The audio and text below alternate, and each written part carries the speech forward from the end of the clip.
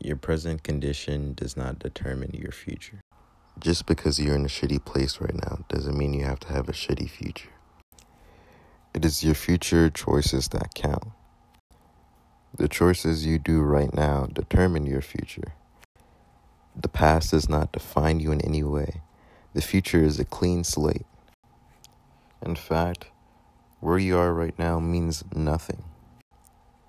The fact that you are not where you want to be should be your motivation.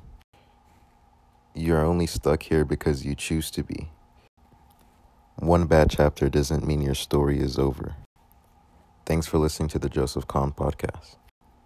If you want to support me, check out my Patreon, patreon.com/Joseph Kahn, K-A-N. My website is thejosephkahn.wordpress.com. Thanks for listening and see you next time.